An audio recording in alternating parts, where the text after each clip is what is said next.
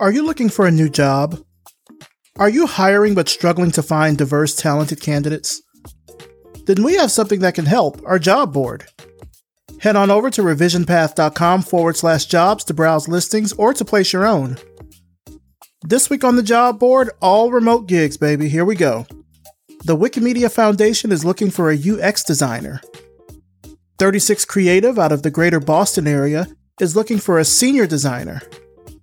Brave Achievers is looking for design students for Go Create USA, a no-fee design training program for Black American youth. And lastly, Bandcamp is looking for a mobile applications developer. Companies, stop making excuses on your D&I efforts and post your job listings with us. For just $99, your listing will be on our job board for 30 days, and we'll spread the word for you about your job to our diverse audience of listeners. Make sure to head over to revisionpath.com/jobs for more info on these positions. Apply today and tell them you heard about the job through Revision Path. Get started with us and expand your job search today. revisionpath.com/jobs. You're listening to the Revision Path Podcast, a weekly showcase of the world's Black graphic designers, web designers, and web developers. Through in-depth interviews, you'll learn about their work, their goals, and what inspires them as creative individuals. Here's your host, Maurice Cherry. Hello, everybody. Welcome to Revision Path. Thank you so much for tuning in. I'm your host, Maurice Cherry, and this week I'm talking with Britt Lyle II, a motion graphics designer here in Atlanta, Georgia. Let's start the show. All right, so tell us who you are and what you do. My name is Britt Lyle. I am a motion graphic designer. I am a graphics assistant at the Mercedes-Benz Stadium. Now, I've been asking everyone, kind of starting off for these interviews, how they're sort of holding up right now. We're recording this right now in late September. It's pretty, I think, well known that we're going to be in this state for a while now. How have you been holding up during this pandemic? Oh, wow. There have been good days and bad days. I've been holding up generally well, but there have been, good days and bad days. Like I said, I tend to deal with anxiety sometimes. So that has been kind of a struggle to kind of cope with, along with just regular anxiety, then the election and COVID and just the state of the world in generally. But I try to gauge myself and not be consumed by disaster posting and all that. So basically, I've just been trying to keep myself grounded with whatever I like, whether it's, designing something or working on my own projects or working on my own glitch art or listening to music or and zoning out. So, but for the most part, I've been doing pretty well. That's good to hear. I mean, I think everyone at this point is kind of adopting their own strategy to this, whether it relates to working or dealing with kids if they're doing Zoom school, or even just trying to carve out times for moments of peace and joy within all of this. So it's good that you sort of developed that strategy. Yeah, it's been very, very helpful. One of the things I learned in grad school is you have to take time for yourself, especially in stressful situations. And this entire year has just been one big stressful situation. So it's very, very important to make yourself as comfortable as possible, especially someone who regularly deals with anxiety. And yeah, so I just basically just try to make sure that if I feel like some type of anxiety attack coming, that I make sure to remove myself from the situation and ground myself before coming back to reality, so to speak. Gotcha. Now let's talk about your work at A&B Sports and Entertainment. Mm-hmm. Can you kind of briefly describe what A&B Sports and Entertainment is, and just sort of what is a regular day like for you right now since you're working from home? So A&B Sports and Entertainment, we are sort of like a company within a company. We do work for the Atlanta Falcons and Atlanta United. My job specifically is graphics assistant. So basically that means I help out anyone who needs help with any other big project, whether it's coming up with game day graphics, video editing, color correction, or any other regular or irregular occurrence that might occur day to day. How did you get started there? On a whim. a lot of the jobs that I've gotten, in particularly design jobs, I've kind of applied on a whim. So I was laid off at my previous job, which I was very, very sad about.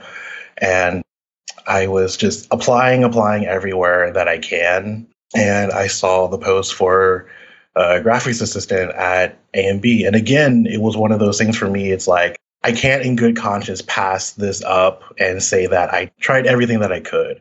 So I applied thinking that like I wouldn't hear anything, and they turned out to be one of the few people that actually gave me like 3 rounds of interviews and hired me within like a month.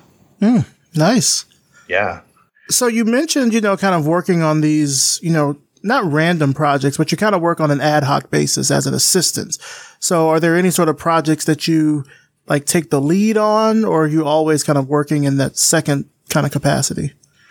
Mostly in a secondary capacity, because there are people who have been there since the building opened. Since as soon as construction ended, they hired a design team, and some of those people have left, but there are still some people who have been there since its inception, and they kind of know, they built out the process. They're the ones who really like all the assignments, all of the dimensions, all of the renders, all of these little details. They're the ones who built it from the ground up, and I essentially follow the process. I'll give my 2 cents every now and then if I feel like it'll help, but for the most part, they pretty much have like a game plan laid out for how certain things are done and how certain things are processed. And so, just so folks know, the Mercedes-Benz Stadium in Atlanta is fairly new. I think it was opened in 2018? 2017, actually. 2017. Yeah. Okay. And then prior to that, not in the same space, but pretty close to it, was the Georgia Dome. That's where I used to work, actually, years and years ago. I worked for the Georgia Dome, the Georgia World Congress Center, and Centennial Olympic Park. So I'm familiar with that whole kind of campus area. And I know back then, Georgia Dome, all that is owned by the state, but Mercedes-Benz is privately owned. Do you know if like any of the Congress Center staff works there also, since it's so close? Not intimately. Like, I think some people transferred, but as far as I know, most people have been there since MBS was a thing. I'm not sure if any of the people from Georgia Congress moved on to other projects, but I do know that they got a lot of different people from a lot of different places to kind of help build this team up. Yeah, I was just always curious about that because I still know a good number of people over there. So what's the best thing you would say about the work that you do?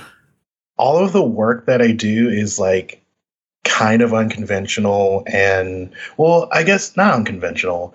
Like sort of the dimension sizes that I work with, like no one else in the world really works with these type of dimensions, because inside the stadium, there's this big halo board and it's like 6 feet high. I think it's got like 54,000 LED lights on it. And the file sizes and the dimensions that we work with are just pretty unorthodox and pretty wild to kind of like work with. And when I first got started, I got trained in art school or just in design in general as the standard 1920 by 1080. And then suddenly I have to deal with sizes that are like 50,000, not 50,000, 5,000 or 10,000 sizes. And it's kind of weird, but it's also kind of cool. Because like it kind of makes my portfolio stand out a little bit.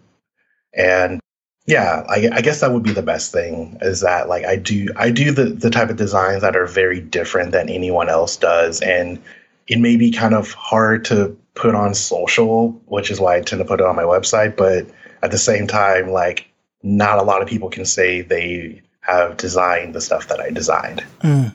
And sports design in general is its own unique kind of type of design as well. Absolutely. So, that's also, I think, part of it. When I know people who do sports design, you can always sort of tell there's like, either it's in the typography or it's in the actual design itself. There always seems to be some level of like motion. Mm-hmm. Like it always seems like everything is either like caught in the moment or it's propelling you forward in some kind of way. That's what I like about sports design. And what's interesting is that this year, because of COVID, when we were developing our style for the Falcons, normally if this was a regular season, if COVID had never happened, if we had just gone regularly, we probably would have just made everything on the fly, because we deal with two different teams. Like our seasons kind of never stop, because if soccer stops, then there's football. If football stops, then there's soccer. And there's very, very few weeks in between where there's nothing happening, but there's always something happening. So for this year, because like there were no games, it gave us kind of the time to really dig deep and figure out what the design is going to look like for this year. And normally they give us like so there's two teams. So I'm part of the game production team. So anything that you see on like the Halo or the Mega Board of fascias, or anything that you see on anything that has a screen, I probably have touched, or a part of my team has touched. And then you have the digital portion, the people who work on the social, and we help the social sometimes as well.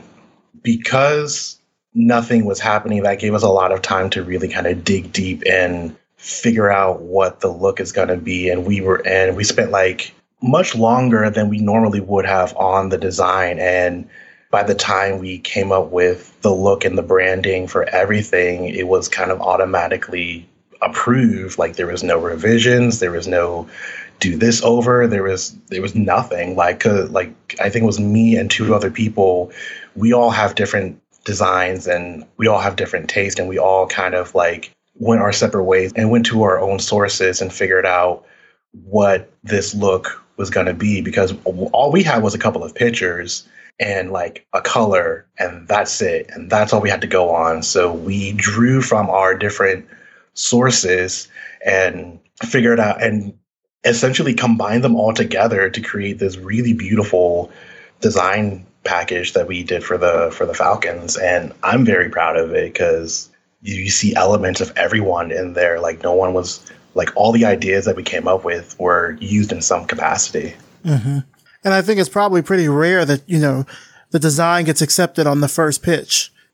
Yeah. Apparently that was the first time that happened since the opening, because there's always been something where don't like the type or don't like the color or something's wrong. But yeah, like this was like greenlit as soon as they saw it. They loved everything, and I was very happy about that, because we worked really hard on that, and I'm very proud of the team. Nice. Now let's kind of switch gears here a little bit. Did you grow up here in Atlanta? I did not. I grew up in Orlando, Florida. I am an orange-grown Florida boy with a peach core. And what I mean by that is my dad is from Orlando, and my mom is from Thompson, Georgia, which is this small little town like 2 hours east of Atlanta. And I would come to Georgia and visit. So I do have family here, but me and my eldest brother primarily grew up in Orlando. Okay. Were you exposed a lot to like art and design as a child? Like, did you know this was something that you could do? No, actually, like I didn't know about graphic design until I got into college, honestly. I knew at a young age that I wanted to be some sort of creative. I wanted to be an artist. I didn't care what it was. I didn't care if I did photography or painting or something that was brand new on the horizon. I wanted to be a creative, and I wanted to like make something colorful or something like that. Like, I guess my 13-year-old brain that's what I was saying back in middle school. But as far as like exposure, I guess the only exposure I really kind of had was like my brother and my mom. And because my mom, she went to college for fashion design, but she ended up going into pharmacy. to help provide for the family, and she was very successful with that. But she never stopped like doing fashion or being fashionable, so that kind of helped as well. And then my brother would always have like a sketchbook, and he would have all these different drawings, and I would that made me get a sketchbook and tried to emulate him a little bit. And also, like, my mom's side is extremely creative that I didn't really figure out until years later. I have all these cousins who are like entrepreneurs now. I have one who's like a photographer, a couple who does like interior design, painting, selling like different drinks from their houses or whatever, like some form of creative fashion. Like I feel like that definitely came from my mom's side. So that has always kind of been ingrained in me, and I always wanted to like do something creative, and I always wanted to like try to figure out what that was, whether it was writing or painting or something. Yeah, so that was kind of like my exposure, on top of like doing some sports on top as well. So you mentioned that you just kind of really discovered design as a profession when you were in college, and you went to Florida A&M University for undergrad. Mm-hmm. And we've had several FAMU alums here on the show. What was behind the choice to go there? Like, what was it like for you once you got there? I'm kind of a legacy kid. So my brother went there, my dad went there, my grandfather went there. I had an aunt who went there as well. So like I was, I guess, the third generation to really kind of go to college. I'm not sure that's right. I know it's not the first, because I know like some of my grandparents went to college and they were very fortunate to have gone to college at the time. And all of my family went to HBCUs, like all of them. So yeah, that was kind of like in the cards for me. It was either that or BCU, and we already had connections at FAM. So that was kind of like the natural choice for me. And so I stayed in Tallahassee for a number of years and kind of developed that. I originally wanted to be I was a newspaper journalism major before I realized that I really didn't like going out and investigating and writing about stuff that I didn't really find interesting. And then I kind of remember like, oh yeah, I like creative stuff, but I'm not sure if I want to be like an artist, like a traditional artist where, I mean, like I could go into photography, but I'm not sure about that either, because I'm still kind of like, but I'm not like a professional. So I was very like unsure. And then I was talking to my friend Chris, and I was like, I think I want to go into graphic design. I think that might be like the way to go. Like I hadn't even done any research at this point. I was just sort of like, I'm just going to go into it and see what happens. And like, yeah, because I just kind of went with my gut and just went for it. And I just took one class and liked it, and took another, and then another, and then another. And they were like, oh, hey, you finished enough classes to get a degree. So that's kind of how I got started with that. And so, yeah. What was the program like? I mean, I hear a lot of great things about FAM's program, but when you were there, like, did you feel like it sort of helped you out once you got into the real world, the coursework and everything? It was definitely a good foundation and a good stepping point, because I had never done anything digital in my life like that. Social media was still kind of like in its gestating phase. Like we had Facebook and MySpace and all of that. And so I'd done little things like that, but I'd never like considered that, all these title sequences, all of these posters that we see for movies, all of these things, all these advertisements, like someone was behind all of that, every single thing. So I never really considered that until like I got into the program and kind of understood a little bit more. And like the program was great. I feel like it definitely gave me a foothold in how the design world works, and especially for Black designers, because every one of my classmates was a Black designer, like in some form or capacity. We all had a style. We all had like a certain look. We all knew what our strengths and weaknesses were. And we all kind of leaned on each other for that. So if one of us was struggling on something, we could always like go to another person who was a little bit better at that naturally, or just develop the skill. And we all kind of encouraged each other to look beyond graphic design as well, which is kind of what led me into motion design. I mean, that's a rarity. I mean, I've talked to so many people on the show and they were like, well, I was the only one. I imagine if you go to an HBCU, yeah, that makes sense. But I mean, that's a very sort of strong network to have. Do you still like keep in contact with any of those people? Not as much as I'd like. We do, like, I do see them every now and then. Like, some of them do have moved to Atlanta as well. So, like, if there's like an event or a concert or like some sort of design event, or even just like in the middle of like the bus. Like, I used to live near one of my classmates, and it turns out that we took the same bus route to and from work. So yeah, so like I don't keep up with them as much anymore, but we do kind of like recognize each other, because like it was kind of like a family, really, because it was really beautiful.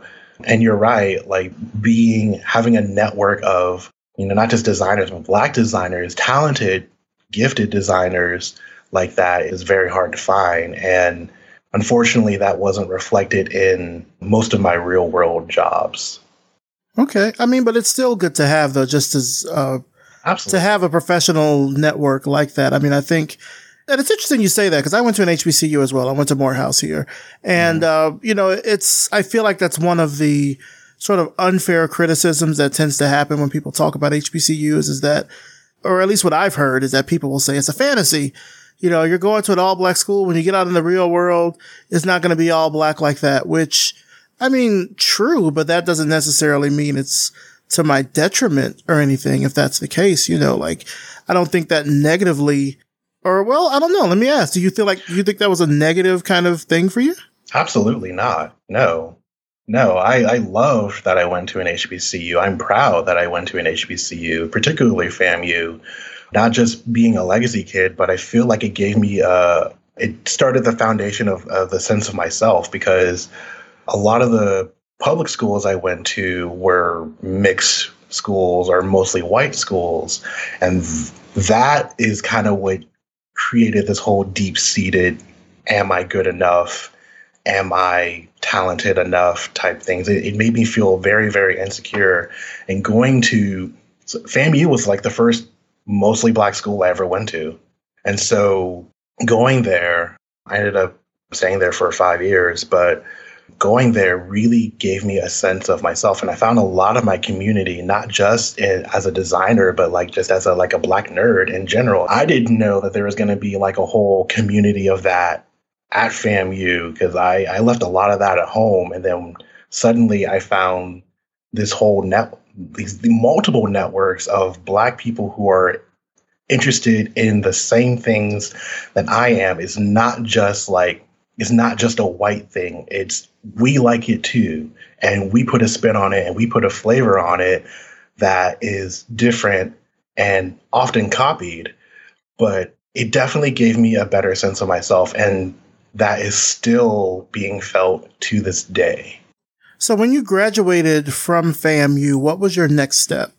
Getting a job, because the job market in Tallahassee post Great Recession in 2011 was absolutely terrible. And just figuring out what I really didn't know, because I was going through a lot of personal things on top of that with just my family and everything, and just with myself. Eventually, I was able to get a job on campus at the Office of Communications, just like a little small internship, just a stepping stone, just something to put on my resume. I'm still grateful for it. It taught me that I still have a lot to learn about the real world, and that's what prompted me to apply to a slew of different grad schools. And you ended up going to SCAD, which is here. Well, there is a campus of SCAD here in Atlanta. Mm-hmm. Yeah, I went to the Atlanta campus. Yeah. How is it different? I mean, aside from the obvious, it's grad school versus undergrad, PWI versus HBCU, but how is it different from FAMU besides those ways? Well, the campus is all indoors, and FAMU is very like it's very open, widespread campus, and SCAD is very like kind of modular a little bit. It's kind of interesting because like it was my first time going to grad school, my first time going to art school, my first time going to school out of state, living in a dorm. And I did this mostly by myself. And it was kind of like almost a dream come true because I always wanted to go to art school. And I absolutely value and treasure the experience I got at FAMU. And I don't think I would be the designer that I am today if it wasn't for FAMU. But I feel like SCAD really took that potential and molded it and focused it and showed me all of these other possible things that could happen. And even within SCAD, there were pockets of people who had either graduated from HBCUs, people that were also like artists, either photographers, fashion designers, videographers, things of that nature, particularly within the grad program. A lot of the undergrad friends that I met, unfortunately, didn't have that HBCU kind of comeuppance, but at the same time, you know, there was still this camaraderie. There was definitely like a lot. I knew a lot of the Black artists that were there, and I had a lot of friends who knew a lot more. There was definitely some type of camaraderie, particularly that we were in Atlanta. And a lot of Atlanta art is very powerful. So that definitely helped as well. And now while you were at SCAD, you ended up kind of switching your focus, didn't you? You started off, you know, when you were at FAM kind of doing more graphic art. Is that right? Yeah, I got my bachelor's in graphic design. And then I initially applied for graphic design for the MFA graphic design program. And then but like it was kind of weird because like the credit system was a little bit different than what I was used to. So like I only took like maybe 1 or 2 design classes. And then like the rest of my first year was just filler classes because the classes that I need to take in order to continue with the graduate program for graphic design, that was like in the summer and I came in the fall. So I had to wait a whole year before I could do that. But at the same time, I'm kind of grateful for that because it allowed me to explore what SCAD had to offer. I ended up like taking like a printmaking class. I took like a lighting class, which greatly helped me like in just everything else in general. And then I over the summer, like I took like a video editing class. That was like my first taste of motion design. I took a class at FAM, and I don't think I was like very good at it then, but I think with this video editing class that I took, definitely kind of gave me the building blocks of becoming a better motion designer. Again, it was like I took that class and another, and also like grad school is a little bit different. I couldn't just sign a paper and sign my name and say I want to be a motion designer. I had to reapply to the program. Oh wow! I had to reapply to the program, like write out a whole letter and everything to say like this is what I want to do now. And luckily, I was accepted, and you know I continued on with the program. Wow, I didn't know you had to reapply.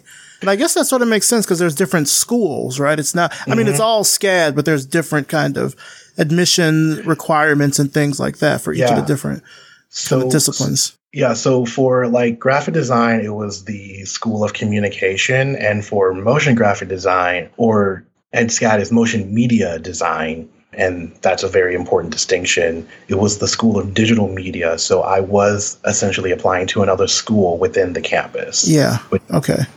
Now, based on kind of the research I've done, I see that you've held a number of different kind of freelance graphic design gigs around the city.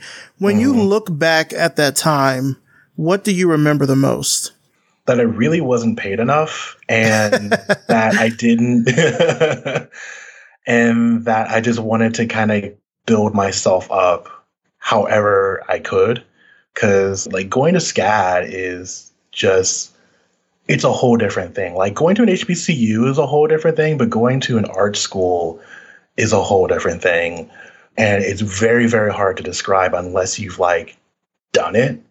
Why don't you try to describe that for the audience? Because I'm sure we've got some art students listening, and we definitely have people here that have been to art school. So break that down for us. Okay, so now, mind you, I was in the graduate program, and a lot of people thought I was an undergrad.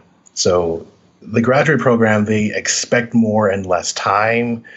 The hours of the classes are like longer and harder.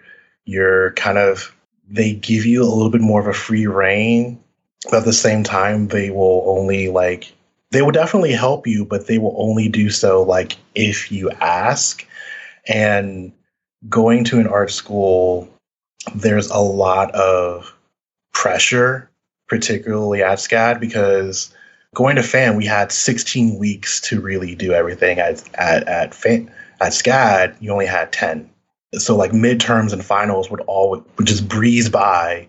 Like, I think like by week 4 or 5, it's like, oh, it's midterms. And I'm like, how? I just got here and I am already expected to, come up with this project that's going to take me to like 10, 15, 20 hours to do in 2 different classes.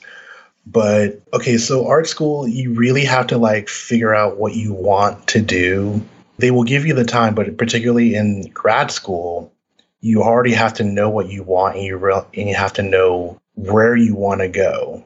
And I guess that's pretty true for grad school in general. But I think like when it comes to art school, it's just, I don't know if I'm really describing this well. There's a lot of talent there. There's so much talent. And it's like every fall quarter or something like that, we would have like an open studio, and it would be like an open invitation to all the students and alumni. And the immense amount of creativity that you see there, it's really a good way of seeing who your peers are and where you are at. And like my very first year that I went, I was kind of blown away and almost overjoyed just to see how much creativity and talent and risk-taking there was. And I said to myself, I'm going to be here next year.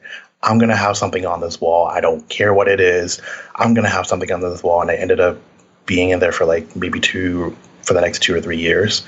But yeah, it really forces you to think about what you want to be as an artist, as a designer, as a creative in general. It forces you to really think about the direction you want with your creative career. Whether it goes that way or not, it forces you to really think about how you want your creativity to impact your community all over.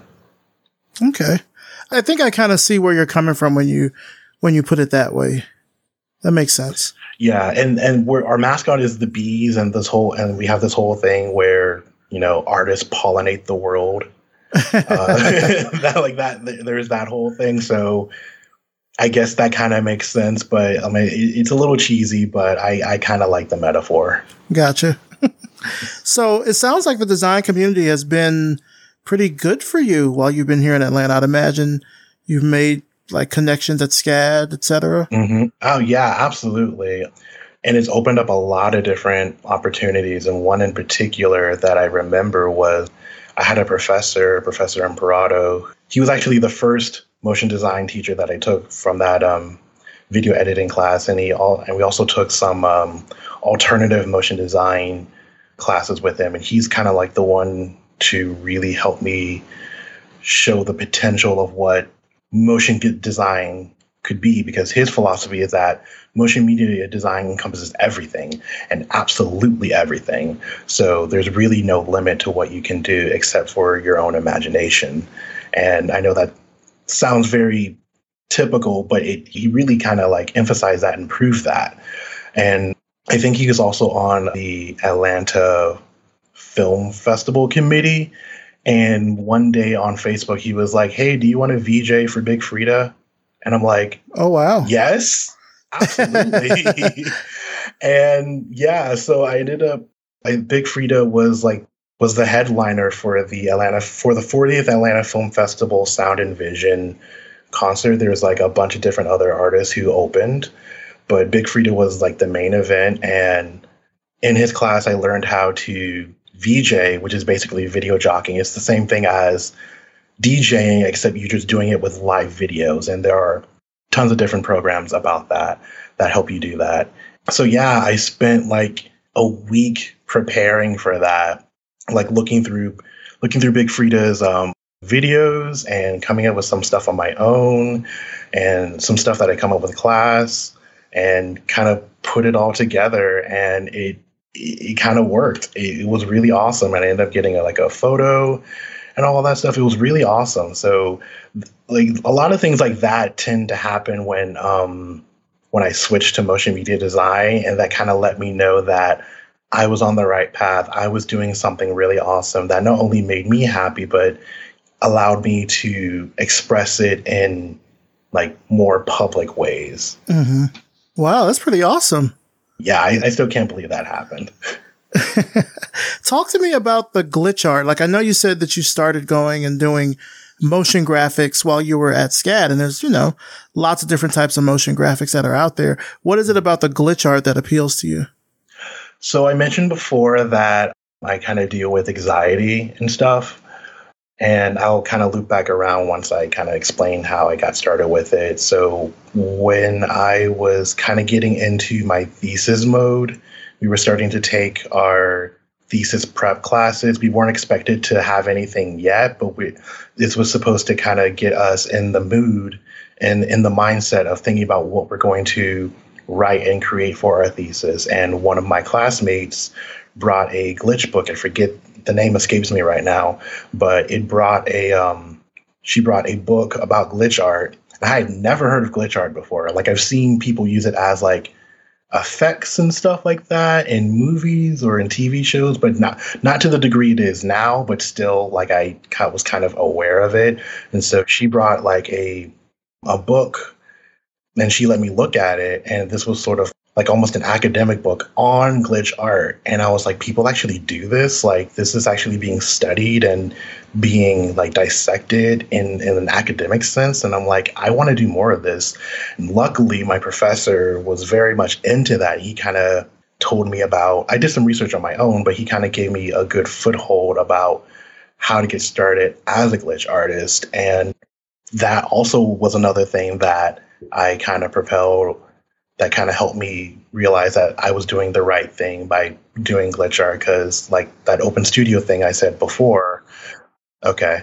But yeah, like that was another thing that my professor said, that I was kind of doing the right thing, because the very first year that I did glitch art, I was able to get like a lot of my pieces in open studio, and that really, really solidify, like, okay, I need to incorporate this in my motion design. I need to incorporate this in my life somehow. And on top of that, those same designs I was able to submit to a art museum in Korea, South Korea, to this art book called the Art Yellow Book, which is basically like this. Basically, they give you 2 pages to do whatever you want on it. You can put as much or as little stuff on it, and they accepted my work, and I'm actually kind of published in a book in a foreign country. So it's another one of those things that is like, it's helping me like reach different avenues and different ways that I never would have really thought. Now, I've seen, quite a bit of photos of you in cosplay, which I think was pretty cool. You mentioned, very just offhandedly when you were at FAMU that you kind of found this Black nerd community and everything. It surprised me when I went to Morehouse. Not to say that I was how can I put this? Was I a nerd in high school? Yes.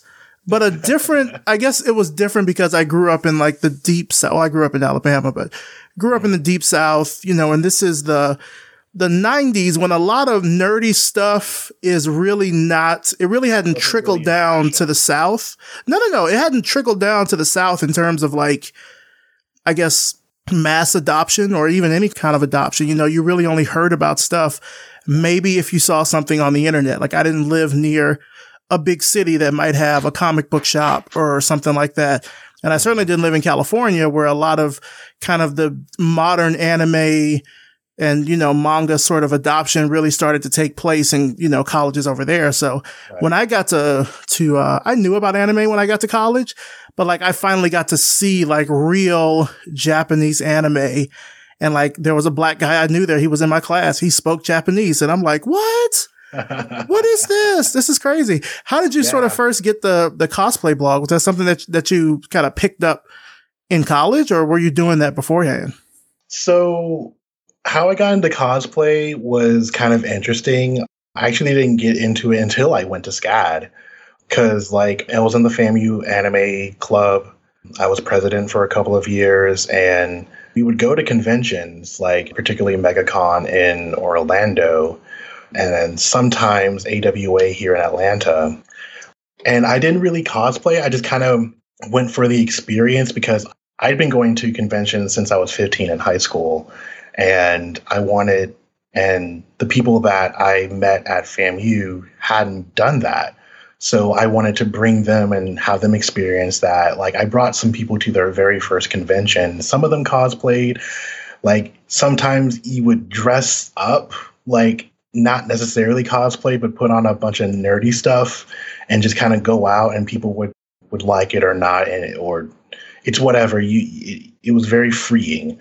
So as far as cosplay goes, I was very, very, very subconscious about that because there's a lot of racism within the cosplay community. And I was very, very, very tapped into that and very tuned into that. And not only that, like I'm a big black guy. I'm not some of these like ripped, muscular guys that you would see on anime that are like, blowing up planets and lifting rocks and, stuff like that.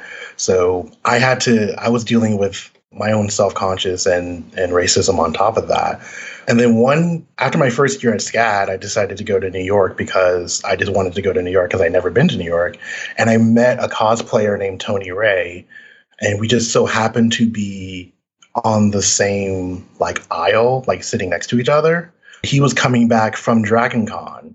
That is a convention that people should go to if you want to really kind of experience that.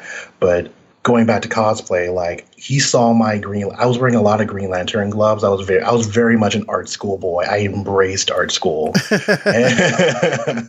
And so like I was wearing these Green Lantern gloves I found, I think at like Hot Topic or Spencer's or something like that. And he noticed and he was like, oh, I really like that. And he showed me his Green Lantern tattoo on his forearm.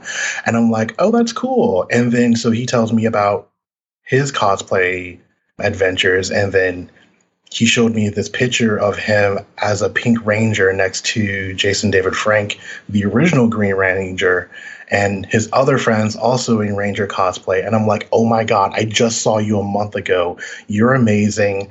You're like a black guy with locks in a Pink Ranger like costume, and you're just killing it. And I'm like, I want to be like you. And so the entire trip, I think we had a connecting flight as well, but like that entire trip going to New York, he convinced me to become a cosplayer. And then I went as the Ninth Doctor at AWA, and then it just kind of went from there. And I went to my first Dragon Con as John Stewart, the Green Lantern. I actually had it commissioned and made. It was really expensive, but it was very worth it. I still have it in my closet, and I've been cosplaying every year ever since, and I have not regretted it. And I absolutely thank Tony Ray for giving this other black nerd confidence to cosplay and essentially not give a fuck about it. Yeah. Very cool. I was going to ask if you were still doing it. I know because of the pandemic, a lot of, the cons have moved online, but I wondered if you were still kind of, doing it. Were you making new costumes or things like that? So like, I'm not so much as a costume maker. Like I'm what you would call a casual cosplayer. So like, I'm able to take regular everyday items and still become that character. Like my go-to character right now is Static. And I'm not sure like if anybody else knows who Static is, but he's a teenager with locks. He's got electrical powers. He lives in Dakota City, and it's originally from comics. It was written on from Milestone Comics, but there was also a TV show on Kids WB that I grew up with, and Tony also cosplays Static as well. He's cosplayed him several times in different incarnations, but that's typically my go-to cosplay, and all that really required was like a t-shirt and some jeans and like a little sweater vest. And the most expensive thing was pretty much like I put faux locks in my hair, and which was really, really, really fun. And that was pretty much the most extensive thing that I did for that cosplay. Yeah, I'm kind of more of a casual cosplayer. I have friends of mine who like are fabricators, who build fake weapons. I have friends of mine who are like dedicated Ranger cosplays, who do like Justice League cosplays, X-Men cosplays, like build from the ground up, fabricating. Like, so I unfortunately didn't inherit my mom's fashion sense of being able to kind of sew things together and kind of just put things apart, mostly because like I don't really know my sizes, and I have a whole thing about clothing because size, but I made it work. I was able to make it work and cosplay. And so I would have gone to Dragon Con this year, but of course the pandemic. The last time I went to Dragon Con, I was Static for most of the convention. Mm-hmm. And it's really, really something else to like have people say like, oh, hey, Static Shock, or oh, hey, Static. And it's really something. Because, like, other than Tony and maybe a handful of other Black cosplayers, I don't see Static cosplayed that often, which is why I try to do him so frequently.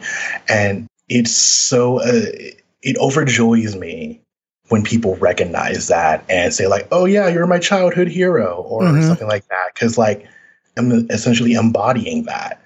So it's things like that that help me cosplay. And the kids.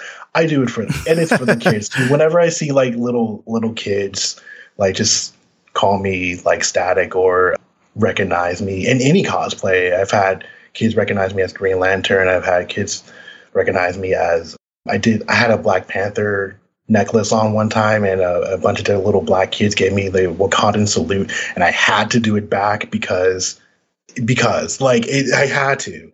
It was amazing. It was the power and the confidence that being a cosplayer has afforded me has just been immeasurable. That's pretty cool. I didn't think about the kid portion of it. I mean, I see a lot of course, adults doing it, and then I see adults posing together, and it's like, oh, it's for the kid and all of us. I get that. But, I can see where, especially for young kids, and this day and age, really, there's so many different representations out there that are just in the media in terms of, we're talking anime, like there's a lot more Black characters now. There's characters, different sizes and things of that nature. And Netflix, I feel, has really done a stellar job of bringing anime into households in a very kind of easy to digest way. Like, back in my day, I had to watch anime at 5 a.m. on USA Network. It was in an hour. They would do Sailor Moon and Dragon Ball. And, when I got to college, then you learned about VHS tapes, and people had all kind of stuff burned on discs and everything. Now, you kids have it so easy now. You can get your anime streaming services and shit to any device that you want. Y'all have it so fucking easy now when it comes to anime. Well, back in my day, I am of the Toonami generation, so my anime was packaged and delivered to me on the television streams in the form of a anime block by Cartoon Network. And that, I cannot overstate how much that impacted my life. Like that, I don't think any other after school TV block impacted my life and an entire generation the way that Toonami did, and still does to this day. It's like you said, it had all of these different types of anime, Sailor Moon, Dragon Ball, Gundam Wing, Outlaw Star, Rurouni Kenshin, Tenchi Muyo, Yu Yu Hakusho. All of these things really kind of like that kind of like started me as like the anime nerd, which is why I became president of a Black anime club for 2 years. So it really kind of, it brought the nerd out in me. And going to FAMU made me unapologetic about it. And then going to SCAD made me be a little bit more fearless about being a Black nerd unapologetically. Yeah. And I would say for anyone that's listening that is if this part of the show is hitting you right in the feels, there's actually a podcast from Crunchyroll called Anime in America by Yodoya Travis. Definitely go and seek that out. I think it's like 8 or 9 episodes. They should all be out. Like it's a whole series. Go and seek that out. It's a Black guy talking about anime and how it sort of came about in the United States. Everything from cons to subbed versus dubbed and hentai and a whole bunch of stuff. So definitely go seek it out. Really, really good.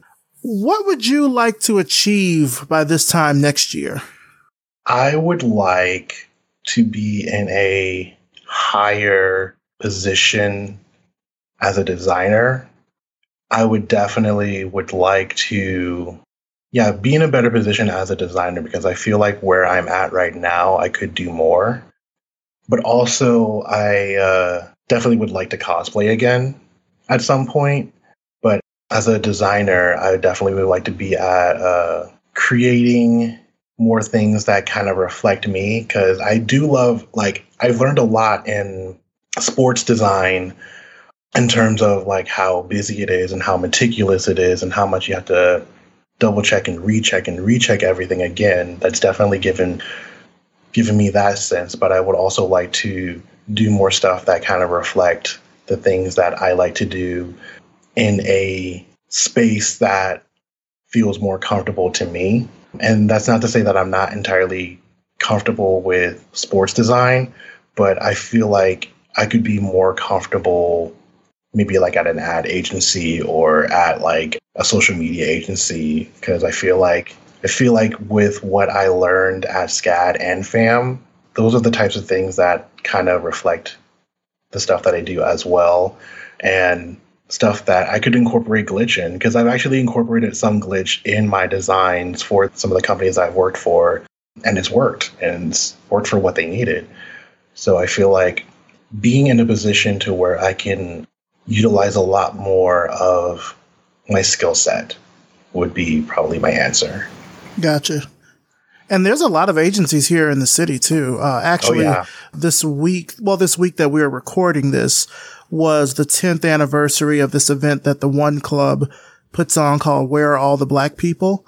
And this is the first time that they've done it virtually. And so they had their sessions online, but then they also had this kind of interesting, almost like a speed dating kind of video roulette networking kind of opportunity, where each of the days of the event, you'd sign up for 10 minutes with an agency. And it's you and like 4 or 5 other people inside of a Zoom chat or whatever. And you basically tell them who you are and what you're looking for. And then they'll say, send me your resume. And then 10 minutes, whoop, goes to the next one.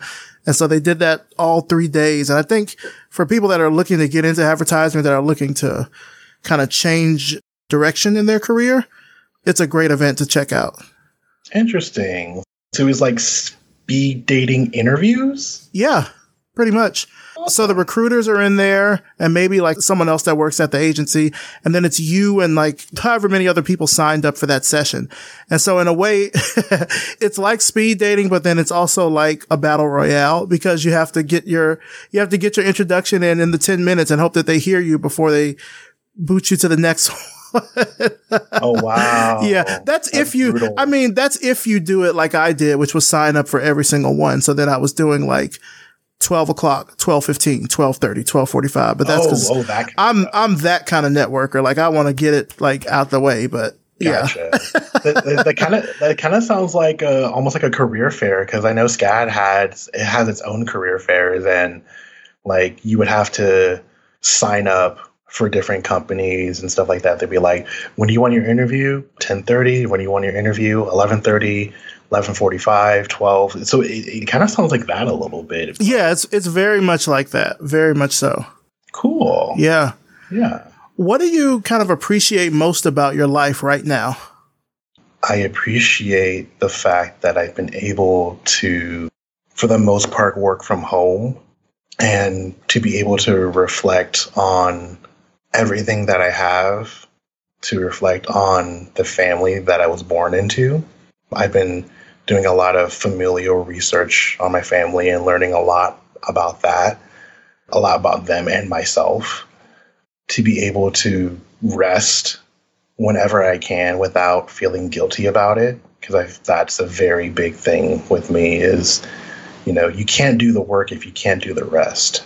So that's been a big thing for me. And also like working on a lot of the projects that I felt like I couldn't do when I was working. Because not during the pandemic, like pre-COVID, I was working 2 different jobs, and which consumed pretty much most of my day. And then I had to travel a lot, which was like 3 hours altogether. So I would go from one job and then travel and then go to another job and then get home by 9 o'clock and be absolutely burnt out and exhausted and do it all over again for the rest of the week. So I'm very fortunate and blessed to still have a job and have enough provided for me to still be able to maintain everything that I have and to be able to cultivate a lot of the creativity that I've been wanting to do for a while now. And as terrible as this pandemic has been, it has afforded me the time and the space that I have wished for years.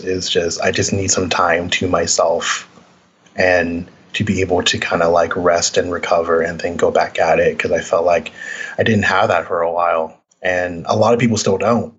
So that's why I feel very, very fortunate to have been given that. Now, one question that I'm asking, every designer or really every guest that's been on the show, designers mostly, but is this: how are you helping to build a more equitable future? Like, how are you using your talents and your work to make that happen? I am trying to, particularly with my art and my glitch art, one thing we didn't really touch on is that I'm kind of an Afrofuturist or African futurist, depending on which author you are talking about. And with the work that I do, I want to see us represented in a much more variety of ways. And the past few years have definitely been good for that, but I feel like we can go further. I feel like we can push that further.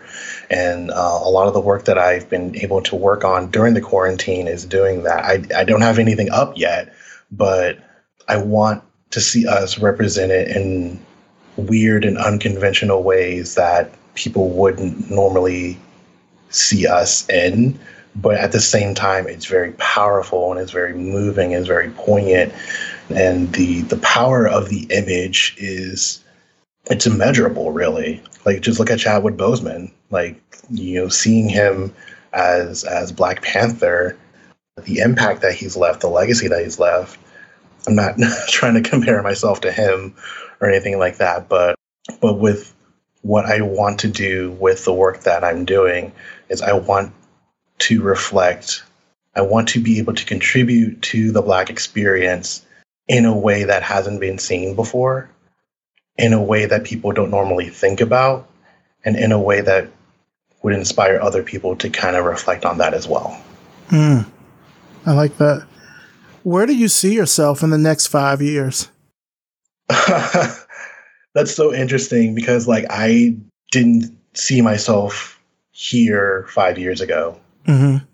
And it's so weird because like 5 years ago was like 2005. I was still in grad school. So I didn't see myself working for 2015. 2015. Yeah. I'm sorry.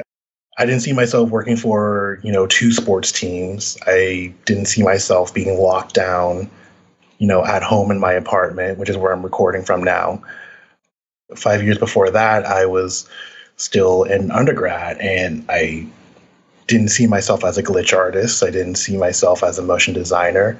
So I don't necessarily know. I do know where, like, I would want to take my art, which is what kind of like my answer previously touched upon. It's not that I'm like directionless. I'm just open to whatever life presents to me because I'm always surprised. I'm always surprised by what happens. Like, because a lot of the stuff that I kind of intend to do don't really work out. And I'm not saying intention is a bad thing. Intention helps. It works.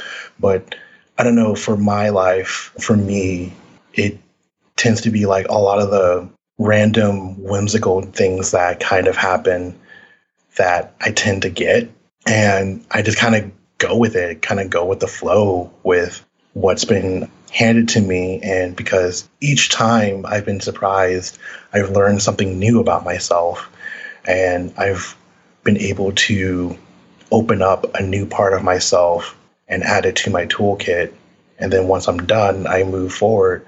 So yeah, like, I don't necessarily know. I could say that, I want to see myself in a high executive position, but I could also very well do a career change and be a documentarian or be a lawyer or something like that, or a fashion designer or a firefighter. I'm not saying I'm actually going to do that, but with the way that my life is, like, it's definitely going to be something creative. It's definitely going to be something that impacts my peers and other people.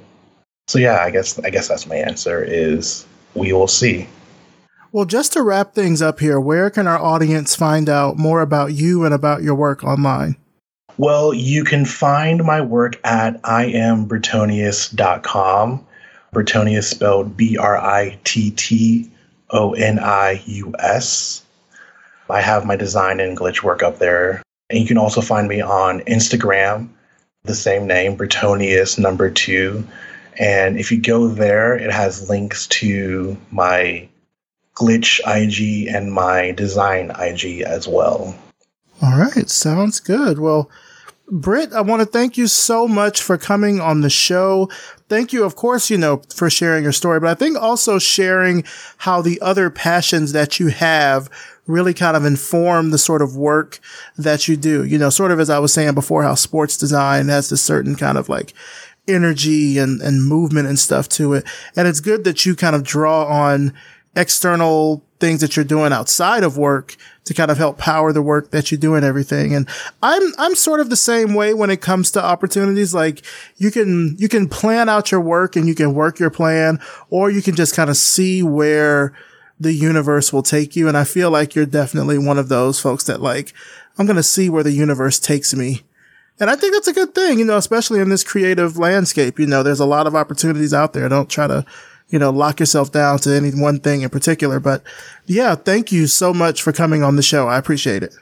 Thank you for inviting me. This was fun.